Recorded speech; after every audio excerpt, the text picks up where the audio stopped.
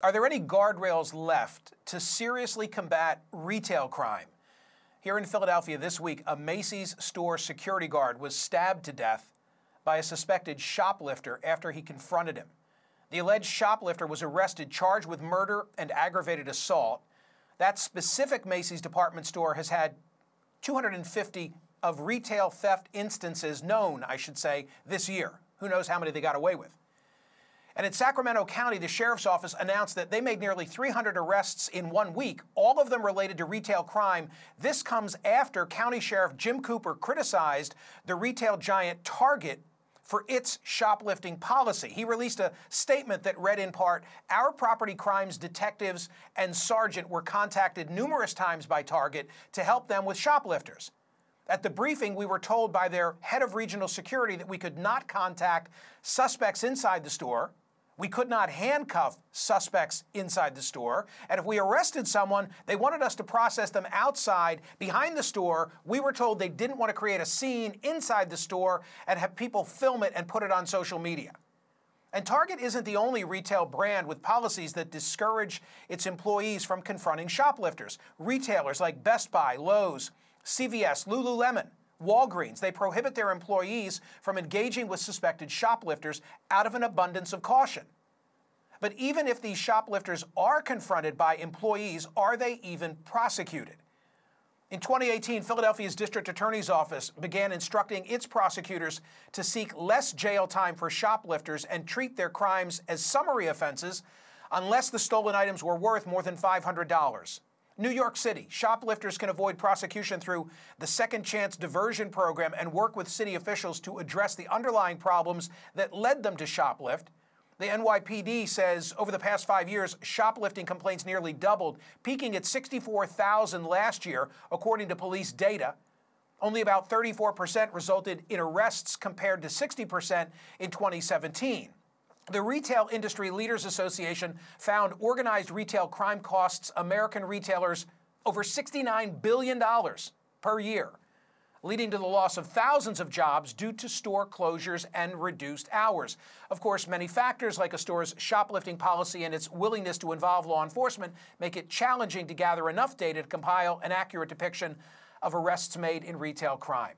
Joining me now is the president of Retail Industry Leaders Association, Brian Dodge, which represents more than 100 retail brands. Brian, thank you for being here. What's the industry norm? What is a retail employee supposed to do if they see theft taking place? So thanks for having me, Michael. This is a very troubling and growing problem. The policies of most retailers are for the bulk of employees. They are discouraged and forbidden from engaging directly with shoplifters in the store. And there's a really good reason for that. There is no merchandise in the store more valuable than the safety and well-being of the employees and the guests in the store. Many retailers also have other elements of their workforce that are focused on security. Some of them are enabled to engage. Oftentimes, retailers will engage outside security guards to support in these efforts. So it varies, but the bulk of employees are not trained as law enforcement, are not enabled to engage directly with shoplifters. Is the problem growing to the proportion that I think it is based on media reports? I want to be aware of the summer of the shark. You know, there was a summer, I think, in 2001 when it seemed like everybody who got in the ocean was being bitten. And then a year later, we looked at the data and we realized that shark attacks had gone down. So what's the real deal? Is this growing exponentially? It's growing very rapidly and has been for the last 5 to 7 years. And it's driven by two major factors.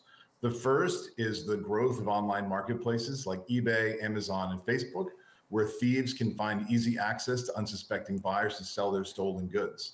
The second is the under prosecution and limited resources of law enforcement that has enabled these thieves to operate with the sense that they're not going to be arrested and they're likely not going to be prosecuted.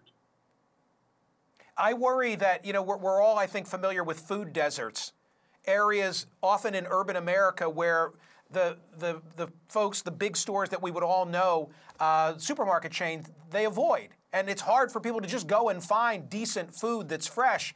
I worry that there are going to be retail deserts created because a lot of folks are going to say, retail community, we're not going to build a store in location X, Y, or Z. We'll just rely on people who sit at their computers. But not everybody can sit at their computer and buy goods. Yeah, sadly, we've seen retailers forced to make that decision, that the crime issues have become so acute in certain areas that stores simply can't remain open. We've all walked through stores and seen product locked up. It's further evidence that the only way to keep product in the store for legitimate buyers is to put it behind lock and key and make that experience more complex. The scale of the issue is growing. We know that the resources required to investigate these crimes are considerable. That's why retailers are partnering so greatly with law enforcement to get better data on our side, to work with them in order to identify the highest impact offenders that are out there and get them off the streets. These individuals are involved in retail crime, but they're often involved in many other crimes. And we believe that we, working together with law enforcement, can get them off the streets. I get it.